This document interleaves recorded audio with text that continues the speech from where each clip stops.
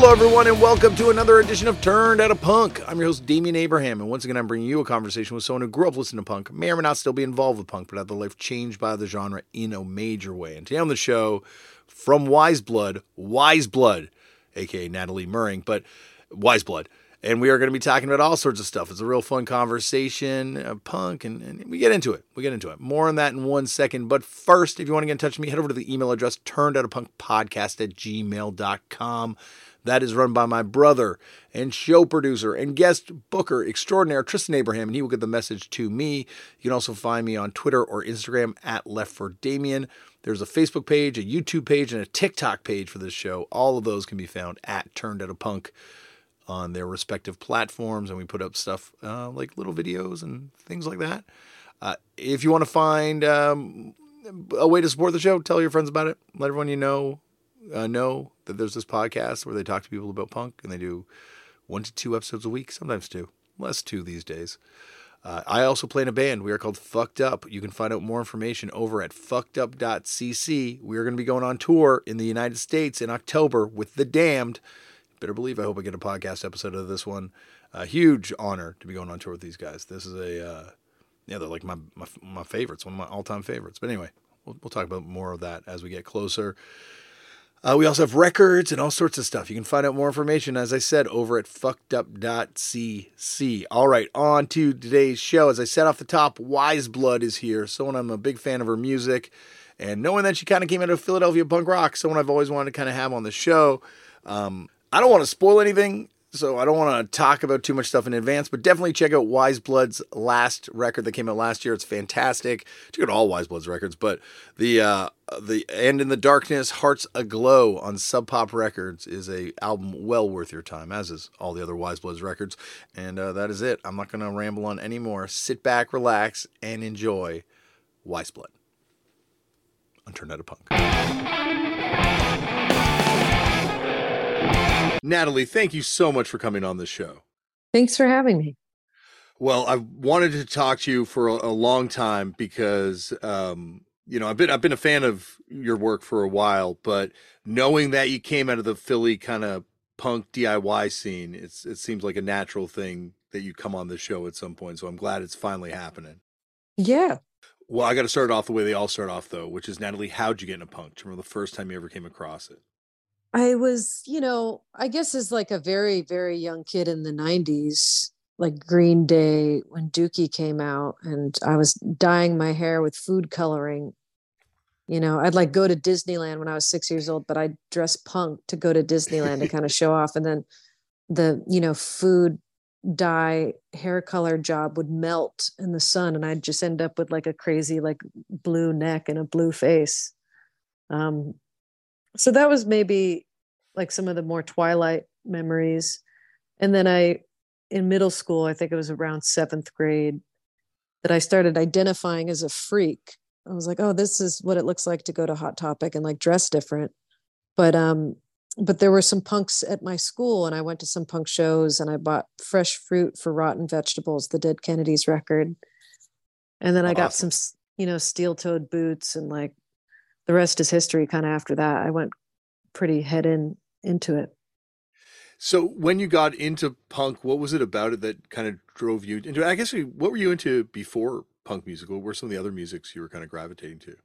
I mean, I really loved, like, as a kid, I loved grunge. I loved Nirvana. I loved like Chumbawamba and like Jeff Buckley and just like stuff in that vein. And then I think when music started shifting towards like Matchbox 20, Hanson, Spice Girls, I just kind of wasn't there for it. I wasn't feeling it. And especially when, Britney Spears and NSYNC and that stuff got really big, that was a huge moment for me to be like, what happened? So I kind of got into classic rock first because that was like what they played on the radio. Mm-hmm. And then kind of from there, I noticed that, if you wanted to feel something that was new and had a lot of energy, it was like at a local punk show. And it was kind of like, I don't know, there's just so many different moments of being tipped off on the culture that I think it's so ingrained into the culture that we live now that it might have been, just already in the water. Well, yeah, like it does feel like after it initially kind of hits that it permeates all aspects of culture. Like, Vivian Westwood, Julian Temple films, Penelope Spheris films. It was just all around us. Yeah, and I think with new wave and like my dad was like very much a new waver, so he kind of was on the fringes and the periphery of that energy too. And I remember one Halloween he dressed up as a punk and put like a safety pin in his nose or something. And so I feel like I'm just young enough to where it was just like this common ground. And then we would, the little shows and the punks that kept sprouting up in towns, like they literally, we would refer to each other as sprouts because we knew we were part of this greater lineage that kind of went back to the 70s. And, it still had this purpose, but it also felt very fresh. Well, and I love your dad's record, so I was definitely wanting to bring that up at some Oh, point. no And way. oh, That's I cool. You dig heard it. my dad too. Well, I'd seen it before in the stores, but I'd be honest if I said I hadn't listened to it prior to like knowing that you were coming on, and then I was like, oh fuck, I got to dive into this record, and it's awesome. Oh, that's so sweet. That's incredible that you heard it. Well, and also the drummer was the drummer in Ja Wobble.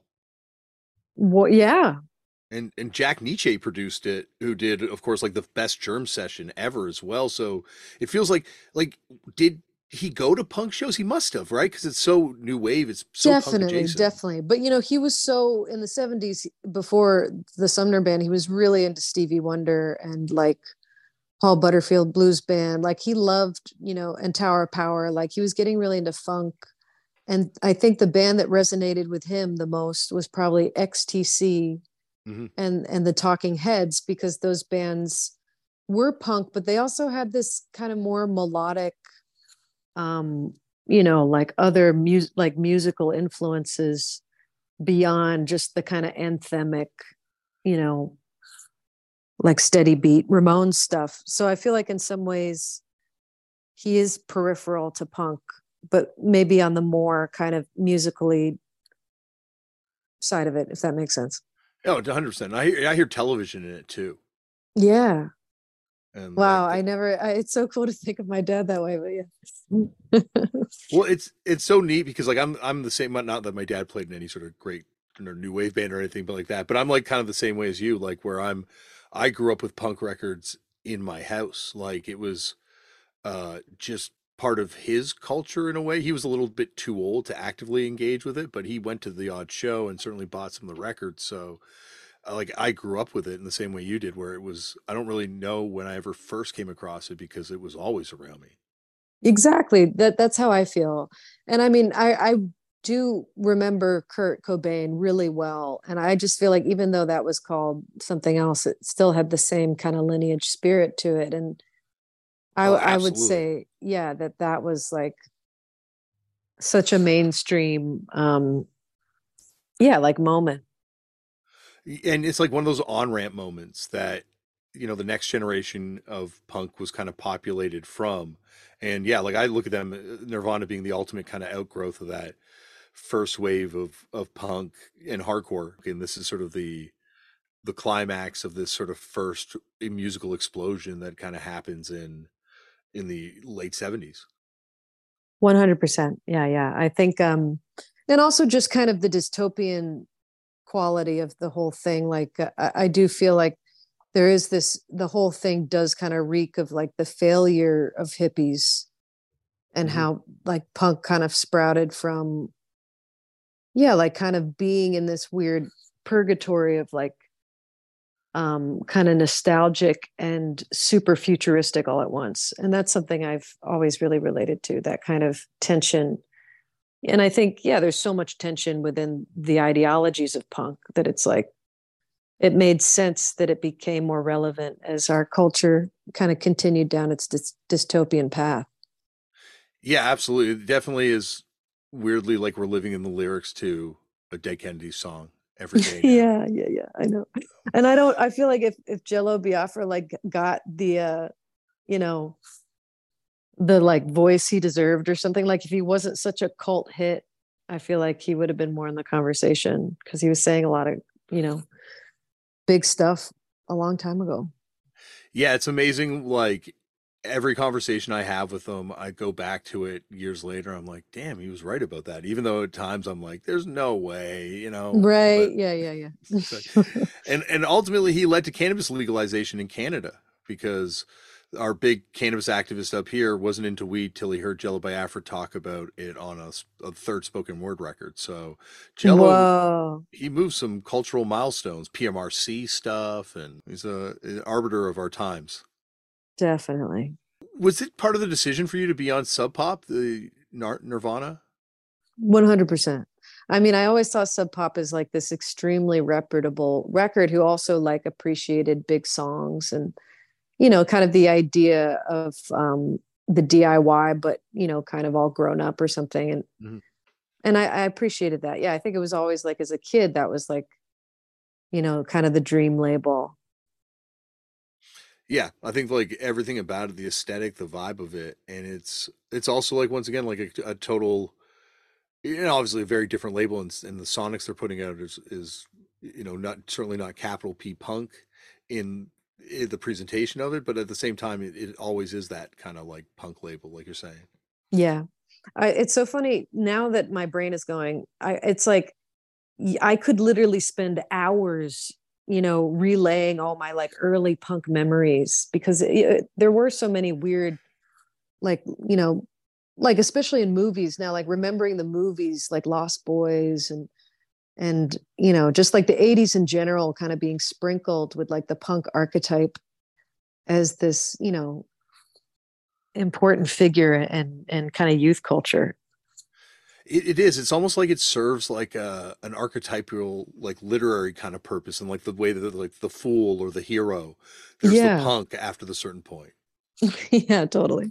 And it's Yeah. sometimes for Menace, like in Short Circuit or Lost Boys, even. But then it's also like Jello Biafra, and it's sort of these weird cultural mainstream blips that pop up as these sort of punk people are these like truth tellers.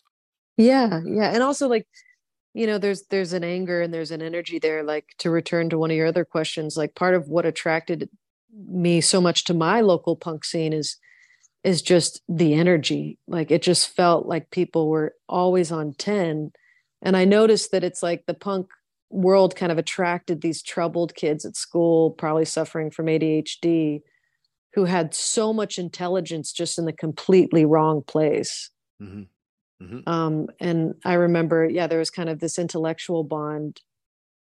Um, and yeah, kind of this like um, angst that I noticed doesn't seem to be as present in recent youth culture. Like I'm sure it's still there, but it just felt like it was on, 11 back then. Like it just felt like anything could happen at any time. Yeah, like you're right, and it's funny you bring up ADHD because I think mental health plays such a huge part in punk, and certainly speaking from my own personal experience, but like attracting people that need it, and it's such a positive thing because it's like here's something to do with your hands, whether it's ADHD or autism or depression or anxiety, but Yeah. there's just sort of like you're welcome and you can kind of like do what you want here and use your mental health shit in a productive way, like maybe not to exploit your own trauma necessarily, but like you can work through your trauma and through music, you can work through your Yeah. trauma through making a zine. Yeah. And I mean, yeah, exactly. Like reinventing your world and claiming back um, the medium of communication between people through zines and shows. And, I just really felt like that had so much to do with how sick the culture was in the mainstream.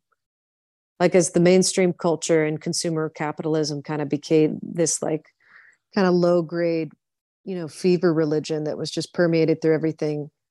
I really felt like it became so important right around puberty to like completely reinvent the future somehow. And I Hmm. think that's what so many punks were trying to do is like kind of reconcile the death. It's like in some ways also like a strange kind of grieving process with a lot of hope, but it does to me represent the death of like kind of culture as we knew it in the 20th century sense. And it's like these tools that I think are now more readily available for everyone else. You didn't have access to outside of getting into punk rock. Like the idea of like you're saying, like this group grieving process you can kind of do through creating music or a zine or a flyer or something like that. Like that, you know, you got into punk and then you learned how to do these skills. Now we have YouTube or social different platforms where you can kind of like express yourself in a mass way that I couldn't think of too many places you could do that other than punk back then, or be taken Yeah, seriously at least doing it. totally. Yeah, yeah, yeah. And I mean, it's also so deeply connected with art. Um, I feel like a lot of the aesthetics kind of started, you know, in the 50s and 60s, in the art world, and kind of, you know, the relationship between the aesthetics of punk and mass production, and like something like Andy Warhol and screen printing, and kind of, you know, in some ways even influenced by propaganda, like imagery wise, in terms of like, you know. Mm-hmm. Well, very much so. Yeah, and it's So it's like that too is also this very kind of reappropriation or reclaiming of the dystopian mass production into something that we could, you know, feel proud of or feel identify with comfortably. but it's weird how that also that dystopian kind of cynicism to commercialism, consumerism, capitalism also makes it rife for getting kind of subsumed by those worlds. Like, Yeah. you know, like how many bands had 20 t-shirt designs in punk or 30 t-shirt Yeah, designs yeah, yeah.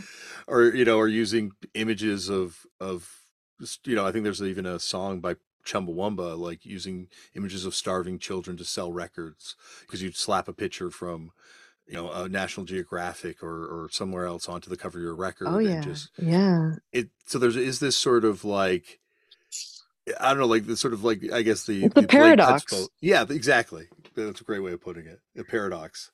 And I mean, that is what we live in. Like Hmm. that, I think, is why punk manages to straddle both universes, because all those kids and the way it started, they weren't raised, you know, any other way besides capitalism, besides mass production, besides that kind of, you know, century of the self attitude. So it's like it can only be what we are. And Hmm. so it's like by having those, you know, kind of ingredients, like, you know, kind of really great merch and really great aesthetics, and kind of this mass production conformity to some of the aesthetics, I think that is just a greater reflection of the, you know, people trying to process what we physically, you know, kind of can't escape. So you mentioned your local punk scene a little bit ago. Like, where did you first kind of find yourself getting into shows going locally? Because you moved around a little bit as a kid, right? Yeah, I mean, I didn't go to that many shows in California, and once I moved to Pennsylvania, that was kind of my first exposure to hardcore and punk bands, like playing, you know, YMCA's and middle school cafeterias. And there'd be these, you know, hardcore was really popular.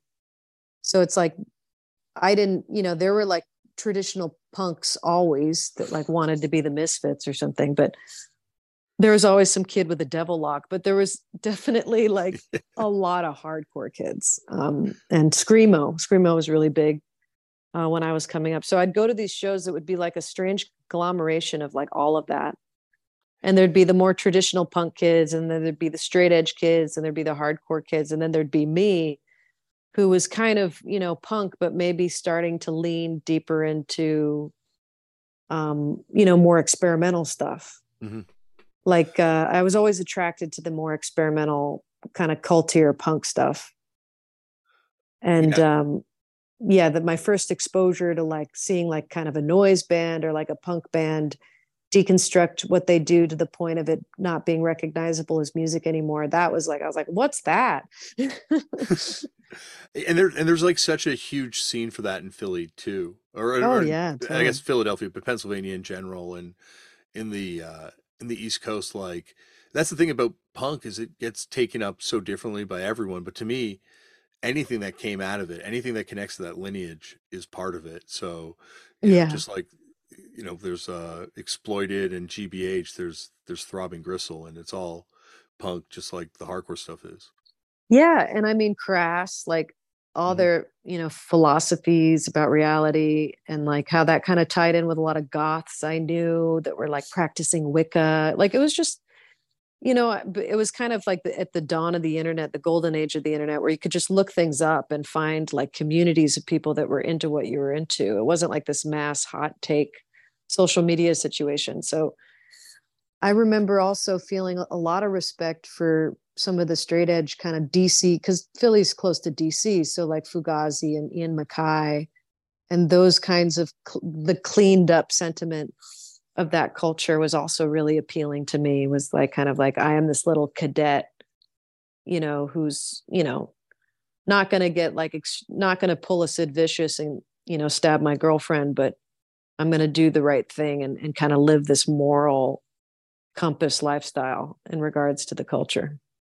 It's fascinating with Ian Mackay because he comes up on the show time and time again, and it's almost like he's like a secular Jesus to a He certain is, he segment of the is. Yeah, yeah, population, yeah.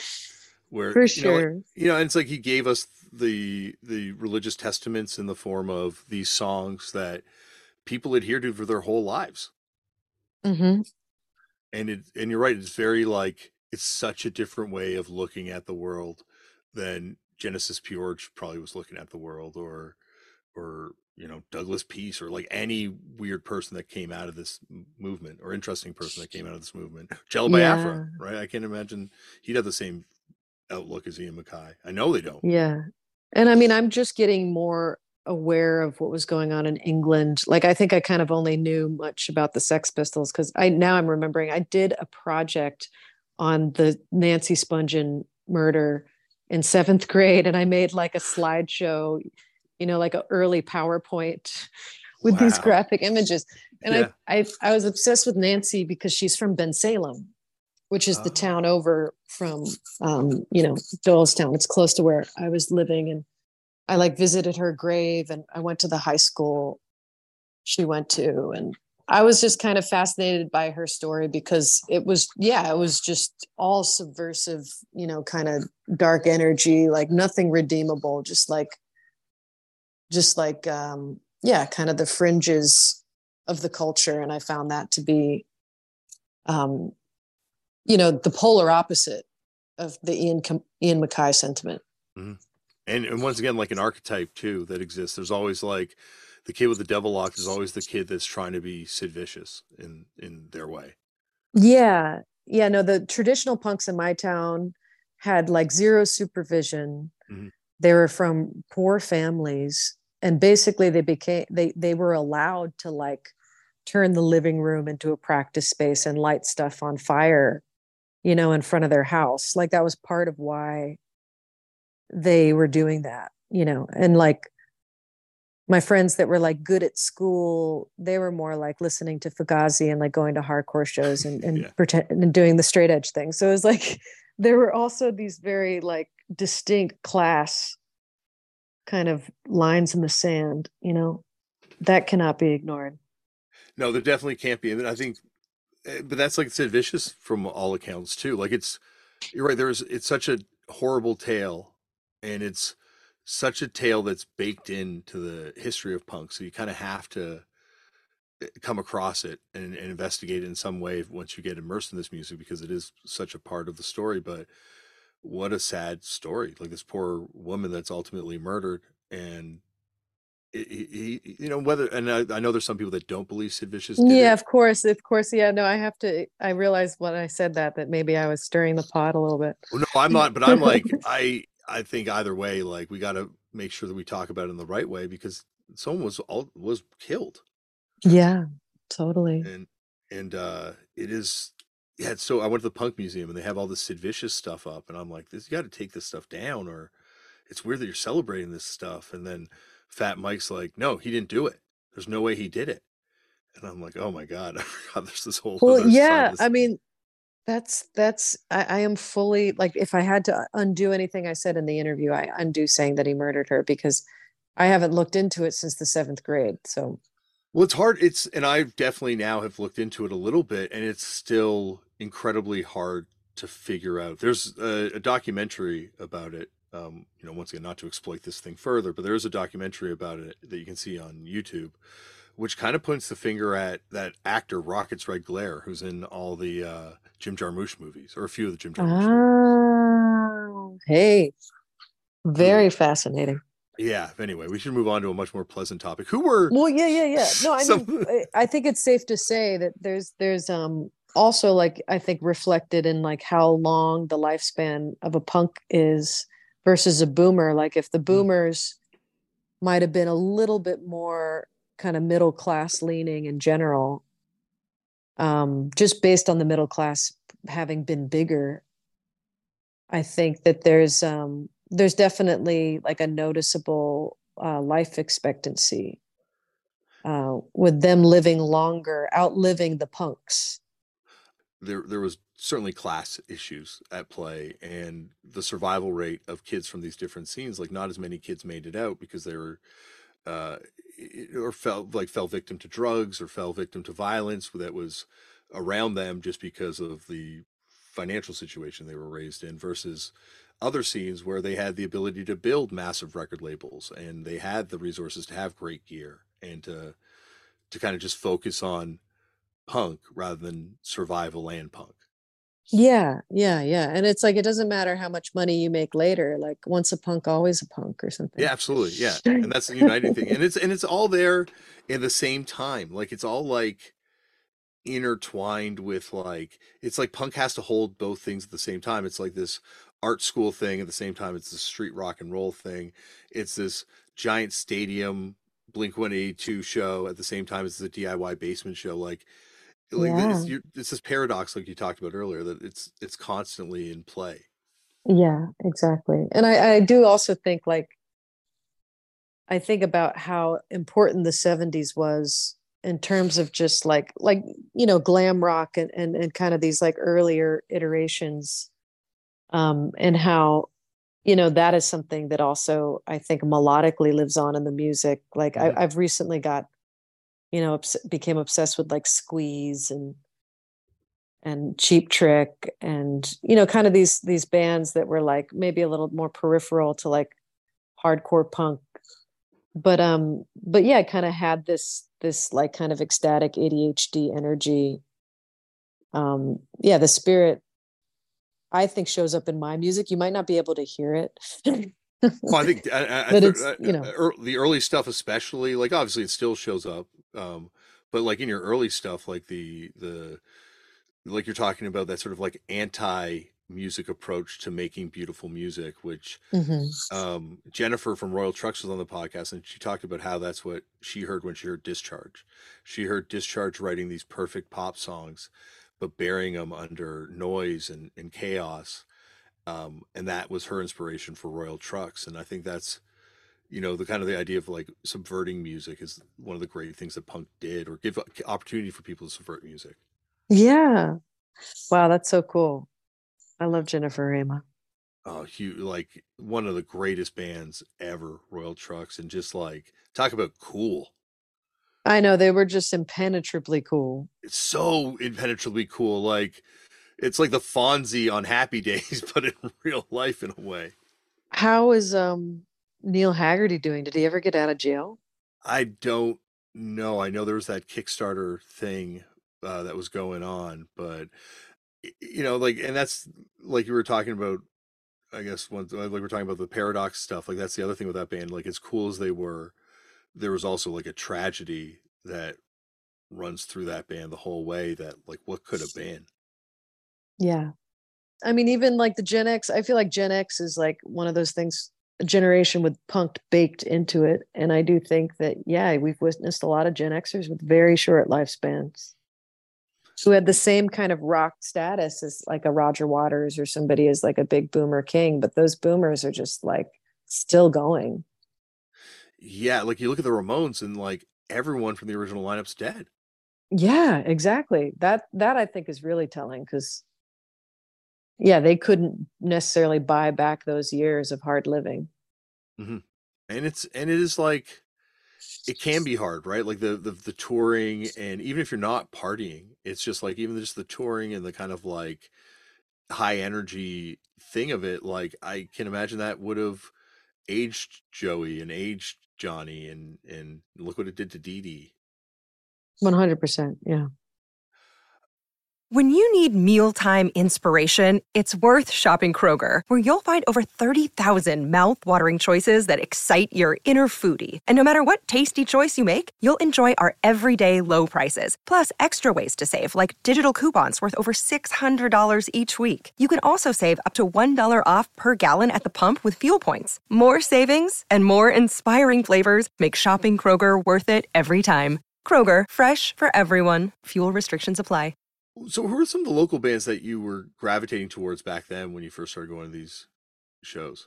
There's this band called Rex Harley and the Predicaments, and they were kind of just really classic-y punk. There was this hardcore band called Mammoth that had like 6 or 7 singers, and they would all just go crazy, and they were really straight edge. And that was like I mean, it was like, you'd go there to mosh and stuff, and the flow of like a good mosh pit, and the kind of like the ballet of like how it feels and how it flows.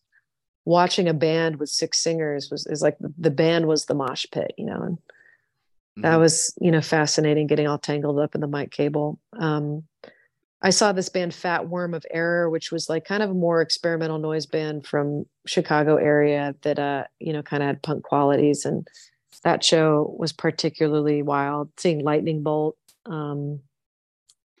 I don't know. There were so many weird little bands. And I think as somebody that just wanted my own band so bad, I never became like a super fan or a groupie of a local band. I would put on shows and like make flyers and, do the cut and I'd, camp out at Staples or FedEx and, just like occupy the photocopier for an hour and make like crazy handbills and flyers and, yeah, just try to kind of group weird bands together and think of it. It was like this magical recipe of 6 bands and the order they would play. Like, I think that really was what inspired me the most, was kind of like generating the community.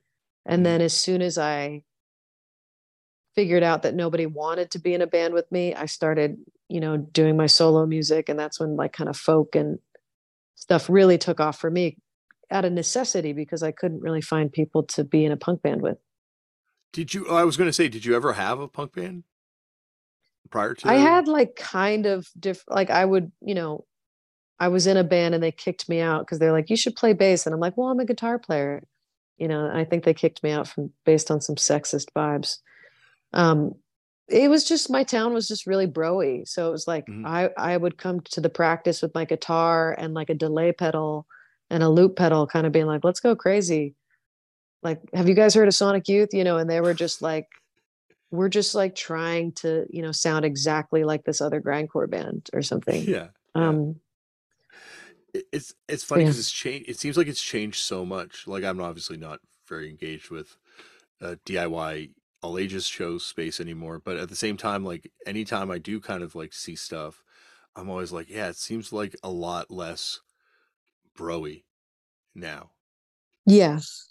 I was in a band called Satanized when I was 18 that was kind of like a metal math band that was definitely like, I made it more punk by doing something different every time we played. Like one time I had fake like breast implants in my shirt that were like filled with lime green temper paint.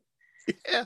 And I popped them in the middle of the set and got temper paint all over everybody's gear. And, like I had a trash bag once of like bananas and red corn syrup, and I ripped it out of my stomach. Like I would do crazy things, and they actually would get upset with me because they're like, can't you just like write lyrics and just do the same thing, every show? And I was always like, no, this is like my performance art band, so I did, that was the closest thing I think to me being in a punk band. That's awesome. I would have, Satanized would have been my favorite band back then, I think. There might be like a weird skronky YouTube video of some of it, but I'm going to do a dive after this thing. But like Philly did have, I guess once again we're talking Philadelphia, which I imagine is a bit of a hike, but it feels like that scene does wind up being like a cool, interesting, weirder punk scene. Like it did have bands that were doing more traditional takes on genre, but at the same time, like Kurt Vile or Piss Jeans or Landed or Screaming Females, like there's a lot of people that were taking it different places that were coming out of that scene at a certain point. I think Philly is just so remarkable and special because it doesn't have the pressure of like a New York or a LA, but it's a major city. It's kind of like one of the poorest, majorist cities. And there's a lot of decay. And so out of the decay, I always believe that's like where you get the real fertile kind of subcultures. Like West Philly would be these huge, old, decrepit Victorian houses rented by punks. Mm-hmm. And people would squat in some of the buildings and then turn them just into living spaces. And yeah, because it was this dying city, there was, a lot of life because it was so cheap and just so, easy to convert warehouse spaces and Victorian houses into venues. I find it interesting too, because that city, it feels like it influences the music in a way too that comes out of it. Like it's very, whether it be that band Ink and Dagger or that band Ruins that used to dress in robes, or Rambo with their sets, or it's a very theatrical kind of take on music, even on a DIY level. Yeah. Well, I think that's maybe, to me, I always felt infected by the Victorian architecture and kind of the more spooky ghosts that lived in Philadelphia. It has a colonial energy in a really terrifying way. And yeah, I kind of sensed, I was wearing a lot of high collar kind of button up Victorian dresses at those punk shows. Strictly because I wanted to match the buildings, Yeah. Yeah, you're right. Cause it does have it's that sense of history. And then also, like you brought up earlier, I interviewed Nancy Burrill today, who wrote that great book, I'm Not Holding Your Coat, about putting on shows in Philly back when she was like a kid in the early 80s and stuff. Wow. A great book. It's a really quick read, but fantastic book. But she was talking about how poor the city was and how that, and violent the city was too. And it wasn't necessarily like punks could ever fight each other because you had to worry about the cops, like the cops fucking blew up the Move House. Philadelphia police are no joke. Yeah, no, it's real. And I had I lived in Baltimore after Philly, which to me is like another version of Philly, but like more Southern. And there were definitely a lot of people I knew in Philly got mugged, but the one friend I had that was almost beaten to death was in Baltimore. So yeah, there's a lot of violence. Yeah. And I imagine with punk too, it just, you go to places where violence is a reality, and sometimes it spills into the scene, or you're coming and going from shows. And Yeah. it's interesting though how much has changed now. Like I wonder, like in terms of finding spaces, like you look at like Brooklyn waterfront, or you look at parts of Philadelphia, or parts of Toronto, even where I am at, like how much has changed. Like the cities there's very little decrepit spaces to kind of punk flourish type thing now. Yeah. We have no practice spaces here. Well, I think in general with what's happened with I think the ghost ship fire in Oakland was like a big moment in terms of like the final nail in the coffin for the DIY that just kind of swept through and shut down all the remaining little tiny weird venues that weren't really allowed to be there. So I think, yeah, and then COVID kind of wiped out a lot of those lower tier kind of bar level venues, and we're just living in a great deficit of concert space. And I think even before the ghost ship fire, there was also this dwindling attendance that I think has a lot to do with social media, where when you used to go to a show, it was the center of the universe. It's like everybody was creating their own sun. They were using the same kind of ideas, like, okay, we have the place, we have shows, we have bands that sound like this, and we dress like this, a lot of similar ideas, but you'd go to the show and think that was the only place in the world you needed to be. Mhm. at that moment. And I think the phones kind of created this energy of where else could I be? Or like, who else do I want to show this to? Or is there something better going on elsewhere? Like, what are these other people doing? And that created an energy of distraction and just kind of like a lack of vitality in the shows and the people's interactions with each other at the shows. And a good friend of mine in Nashville made this hilarious t-shirt that said, yes, I love DIY. And then DIY is spelled out as don't think I'll go to your show.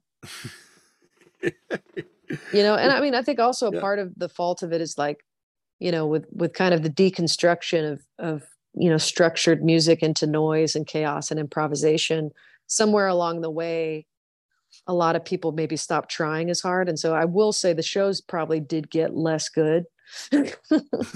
But I do think a lot of that had to do with this kind of like, yeah, this idea that there might be something better. It's almost like the culture became less naive. It became more self-aware of itself. Like you look at pictures of people in the early aughts, it's like it doesn't look like they looked in a mirror to make sure they were like selfie ready. Mhm. And so the social media culture also created a gloss that just made that DIY stuff seem less appealing. Of like, oh, it's a group of like unshowered misfits with no sense of style, like looked a whole lot sexier, before we were all taking pictures of it all the time. Like we were just taking like Polaroids or film pictures or like, weird digital pictures. It was different than like cell phones and selfies, and all that stuff really changed everything.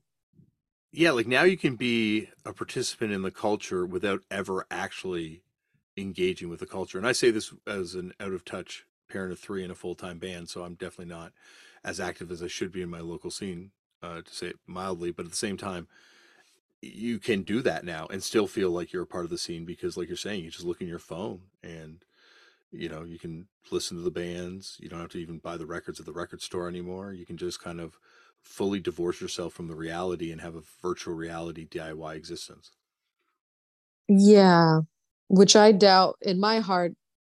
I think that's not really the real thing, but I don't know what it's Yeah. like to be a little kid. I don't know what the kids are feeling. So, It ultimately, it's so, I don't know, like I feel like anytime I talk about it, I feel like I'm being judgmental, so I try not to. And I've got like a 14-year-old now, so I'm definitely very cautious of like, raining on his parade about things. But it's hard not to because like having these physical spaces, you could build community in like a different kind of way. And like now, you go to find out where a show's happening, there's like a million other distractions that hit you, like advertisements for movies or other things. And it seems like it's going to weaken the thing. But then again, I'm older and not as involved. So what do I know? I know, I think it has weakened the thing. It's made it kind of less vital, but then, maybe there'll be another cycle where like I was really hoping that would be what the pandemic did, like somehow push people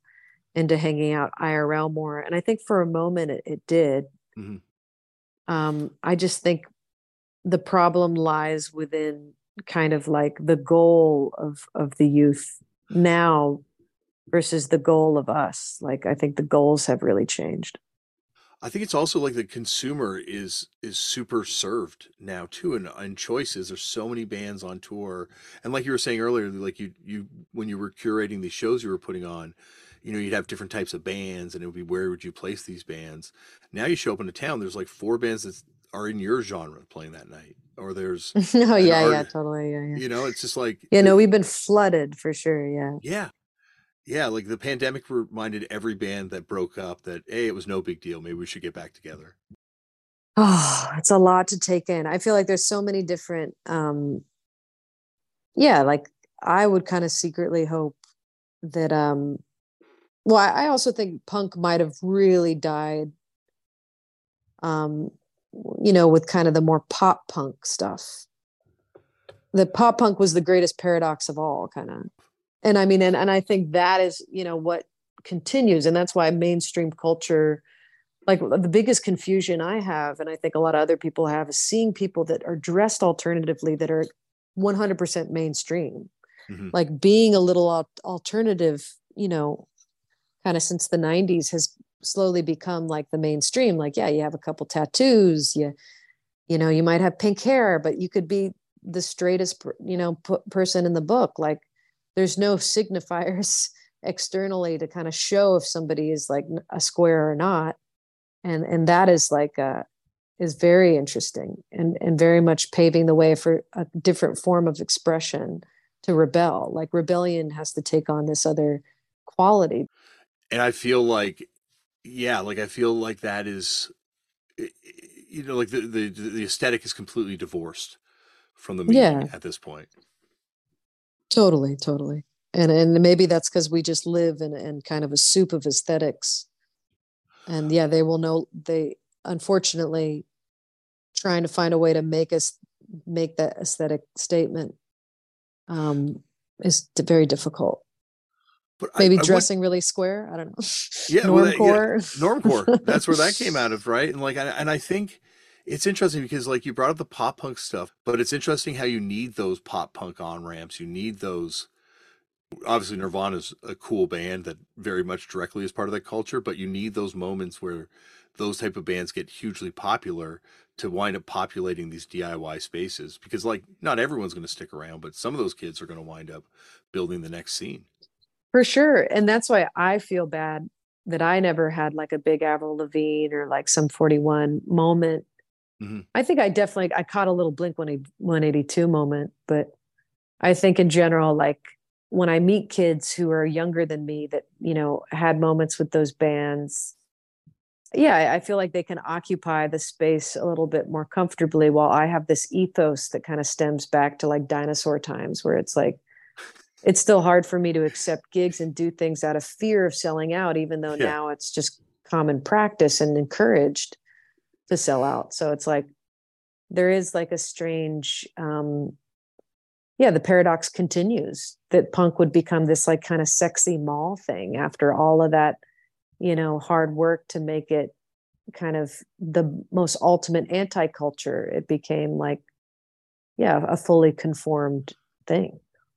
I think though you and people like yourself and myself were lucky that we had, or maybe it's privileged enough to have parents that had cool taste in music or were already like, so we didn't like, I Nirvana happened around me and I obviously love Nirvana, but like, I didn't have that Nirvana moment. Like, I think in the same way you're talking about these other bands when everyone was getting into it, it was already all around me. Like I already Yeah. felt connected to it. So I don't think I needed it. And it sounds like kind of in the same way you didn't really need it because it had already been in your life the whole time. Well, I think by puberty, I really needed it. Mm-hmm. I mean, I think once that kind of grunge culture began to die, that's when it became really important because it was like what was happening in the mainstream was just so whack. Like those years, the late 90s, early aughts, even though there's incredible, you know, Bjork and Radiohead and kind of more like cyber weird albums that I think are some of the best ever. Just the culture being so focused on boy bands and you know Britney Spears and Christina Aguilera, and you know weird like kind of novelty songs. It just felt like a very you know depraved moment culturally. Well, it was like that was when they you know kind of coined millennial, the establishment generation, like the generation just eats up whatever is put on its plate. So I felt like I really had to rebel in that moment. I was like, okay, this is getting really bad. Like we gotta figure this out. Yeah, and I meant more like you didn't need it in the musical sense or being exposed to it musically, that these bands kind of serve that purpose for people, or the aesthetic was Oh already yeah. in your world. There is this sort of this moment in the late 2000s where there's a sort of cynicism, and you see it now. There's like a real death of a critical sphere. Like there's no one to be like, oh no, this sucks because of this reason. Not, and I'm not saying like people that say this sucks because of like some weird, you know, social hang up that they have that they can't get past them. But I'm talking about like, you know, like the critical sphere for film and music. It just doesn't really exist anymore. Well, yeah, definitely. It's difficult with music. Yeah, like nobody knows who to trust, and Mm-hmm. I think journalism just got so bad that it's hard to think any of it is reputable, which I don't know whose fault that is. It's like maybe they had too many BuzzFeed articles or something. I think that's the thing is like it's that bot period, where Yeah. all these corporations were buying ad space and you didn't know like, well, is someone paying for this review? It wasn't like Lester Bangs or hell, even like Toby Vale doing her zine writing about a band. Like you couldn't trust these people because you're like, is this co-opted? Is this, like you're saying, like that fear of the sellout? Yeah. And that's a guilt that we carry our whole lives from punk. That's punk burden for us. The punk burden. I love that. I have a lot of those, but I also feel like I've come to a point where I've grown out of a lot of things about punk as well, which is hard to talk about. But yeah, like I feel like I've seen the dead end of it. And so like a part of me didn't stay with the aesthetics because I saw that it also in its own way, had a ceiling. But I think that's the ceiling that just certain people impose on it, right? Because like I think like we were talking about, it can be folk, it can be noise, it can be whatever people want it to be. And that's what it was in the beginning too, right? With like all these original artists. It's just like, and that's the thing is I think you brought in the punk conversation and you brought your sound, like because you are punk, you made punk have your sound, like you just push the boundary further. Well, yeah. But I mean, at the same time, like it's kind of like, where do you create the boundary? Like, where do you draw the definition? I think I meant more like the, kind of the aesthetic idea of classic punk. I think in some ways, once it became pop punk and once it became so deeply assimilated into the culture, it no longer serves like the same purpose. Mm. Like I don't think it's as radical, unfortunately, based on where we're at this moment. Like I don't think you could use the same, like what I mean. Like I obviously the ideas kind of continue on, but I feel like even the word itself might have become a bit of a cliche, which is unfortunate, but I just think as we continue to evolve as a culture and as our technology continues to evolve, it's like we kind of have to keep thinking of revolutions, and those revolutions will keep changing. That's why I think punk has that staying power, because I think it was co-opted and dead in 1978, right? Like that's what it was being declared. Yeah. It's been like, co-opted and dead for a long. It's baked in. Yeah. It's like the Matrix, right? It's baked in. Yeah. Yeah. It's Troy or the Matrix is just built onto the ruins of itself. And yeah, exactly. It dies and then comes back because some kid finds a reason to sit by that photocopy machine. I think you're right. But I think I see how, in some ways, as nostalgia becomes this like greater force, as things continue to change in ways that we wish they wouldn't. I don't think OG punks were particularly nostalgic. I think they were kind of more futurists. But it's like that when the future looks so dystopian, I think it's difficult for people to, like invent a new aesthetic. Mm-hmm. And I see a lot of people, like this weird thing that I try to understand, but it's really difficult. It's like when everybody became so nostalgic for the 90s that the aesthetics kind of came back in this way. I think that always happens. But for me, it was particularly jarring because I was like, deciding to dress like George from Seinfeld is like our new form of rebellion, which is like the 90s was the most like corporate neoliberal decade. So it's like, do you know what I mean? Yeah, no, but I find it more terrifying that you see people that want to dress like Fred Durst in the early 2000s now. It just keeps cycling through. Yeah. It just keeps cycling through. So it's like, there is this like, this kind of feedback loop that culture finds itself in that I think in some ways I would say that it's maybe lacking innovation And I don't know if that's because the internet or because, I kind of get into the philosophies of this writer in the UK named Mark Fisher. He had this thing called hauntology, where basically, because capitalism became so good at selling us back our nostalgia,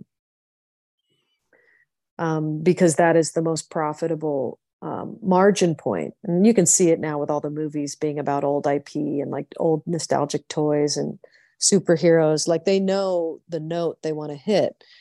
And it kind of robbed us of having this future. It's like I kind of grew up thinking there was going to be this wave after Nirvana that was going to be, like maybe a noise band with zero structure was going to, pop onto the mainstream or something. Like I remember asking my dad when Matchbox 20 and Spice Girls were like thriving, I'm like, is there going to be another wave? And he looked at me and he said, oh, there's always another wave. But, there wasn't. And in some ways, the next wave after that was kind of this like weird hybrid kind of Strokesy, the band The Strokes. Like it was kind of like super nostalgia indie sleaze. I'm not doing the best with adjectives right now, but No, what I mean. I exactly what you're saying. So yeah. And so it's like Mark Fisher kind of believes we were robbed of this imaginary future where we would kind of have, our own aesthetic, cultural, generational identity to add to the conversation. And instead we're kind of living in this perpetual, feedback loop where it's like nothing new, like because nothing will die, decay being the source of life, nothing can truly live. Like when a cell phone dies, you can't reappropriate it and turn it into an instrument. When a laptop dies, you can't like take the parts out. But when a tape machine dies, you can fix it and turn it into something else. Or when you have like a VHS you don't use, you can copy a video onto it, or a tape, you can copy something onto it. And that, I think that was so a part of the OG punk culture of this, like kind of taking this dead thing and making it alive, that there is something inherently built into our culture now that is so chlorinated that nothing can die and therefore nothing can live. Does that make sense? It makes total sense. But I feel like very much in line with what you're saying. I think the one that I look to in terms of that artist with no structure that gets popular, like Lil Uzi Vert and people like that, who, once again, it's not necessarily the music that I listen to, but to me, it's like, wow, this doesn't even sound like a song. It just sounds like noise in a lot of ways, or like, like people taking old Game Boys and turning them to glitch music and making like glitch techno, I think it's called. Once again, I feel very out of my wheelhouse talking about this stuff. Where people do find a way. I know what you're saying. It's like not necessarily in the Nirvana way anymore, because I think also we just don't have a mass media to disseminate one message like we did when Nirvana blew up. Yeah. There's a lot of shared experience. Mm-hmm. Yeah, like, and I think it's like, but also like you said, capitalism got really good, and I feel a lot of these movies you can't even criticize, because if you criticize them, it seems like you're criticizing them for the positive messaging that's within the movie. But at the same time, there's like a wave of like corporate celebration films that have come out, and basically commercials, like, Yeah. For a product, and you watch it, and it does have great messaging in a lot of ways and great representation. So I obviously don't want to discount that, but also at the same time, like at the end of the day, it's trying to sell you a product, and that could be a toy, or it could be an Air Jordan shoe in the Jordan movie that came out about Air Jordans, or it could be, I don't know. There just feels like you're saying, it has robbed us of a culture, certainly in film. Like I feel like this is like a lost film generation, way worse than music. Oh, really? Oh, that's cool. Yeah, I don't know. I I mean, feel like I watched that stuff, and I'm like, I took my kids to see some movies recently, and I'm like, wow, this is really bleak compared to music. At least music still feels like there's hope. that's so great to hear. That's so, because I feel always like, ah, man, like at least like film people still, have all the same kind of structures. I feel like music with streaming in the digital age has become so just like, hard to quantify. Hmm. Well, this has been not hard to quantify. This has been an amazing conversation. And, Cool. I love uh, talking about this stuff. I could talk about it for years. well, that's what I was going to say. I don't want to keep you all day, but anytime you want to come back on, talk about any of this stuff, the door is always open to you. Awesome. I'm gonna go back and listen to your Jello Biafra Oh, convos. oh, you got to, they are some wild combos. But before I let you go, I got to ask you about one of the original punks that you worked with who's come up on the show several times over the years. What was it like working with John Cale? It was so incredible. He's a really amazing person. He's still so sharp and so innovative and weird, and just he's. I feel like I can identify with him a lot because I also come from kind of a classical music appreciation background, and I feel like he manages to be that paradox where he can kind of take, he's kind of like as punk as you can get while also, appreciating Brahms and all this kind of older um the oldest lineage of all. Like he kind of goes back with Paris 1919 to like the salons, and you know we didn't even get to talk about punk in the 19th century, but like I think it's been around forever. um so yeah, I think that he kind of exhibits that timeless quality, and it was really inspiring. Well, this has been inspiring. Thank you for doing this. Yeah, thanks for having me. Thank you, Natalie, for coming on the show. And you heard right there, Natalie will be back at some point in the future for a part 2 to talk about more. The future on Turn Out a Punk, speaking of which, looks very bright indeed. Because coming up on the next episode, to celebrate both of our birthdays, September the 16th, if you want to send a present, from the band Built to Spill, Doug March will be here. You might know him as Doug Built to Spill, but around these parts we call him Doug Tree People. Well, both Doug Built to Spill and Tree People. Both fantastic bands, an unbelievable guest. This episode goes, and we dig up all sorts of connections, and we have a really fun conversation. I'm excited for you to hear it. Well, that's it for me. Remember, as always, Black Lives Matter. The lives and issues of Indigenous peoples all over the world matter. We need to protect trans people and their rights and help them protect themselves and protect trans kids. Stop hate and violence towards people of different faiths, different races, different sexualities, different genders. Knock all the hate and violence, because we're not because we're not talking about political issues here. We're talking about basic human rights. People deserve to be free and to live their lives free from hatred and discrimination and violence. I would also add to this, we need to make sure that we protect people's right to choose what they want to do with their reproductive systems. So if there's an organization out there in your community that's affecting positive change, get involved, donate your time. If you have it, you can donate some money, I'm sure. And it'll just help you feel better about the overall state of the world if you can kind of start it moving in a positive direction.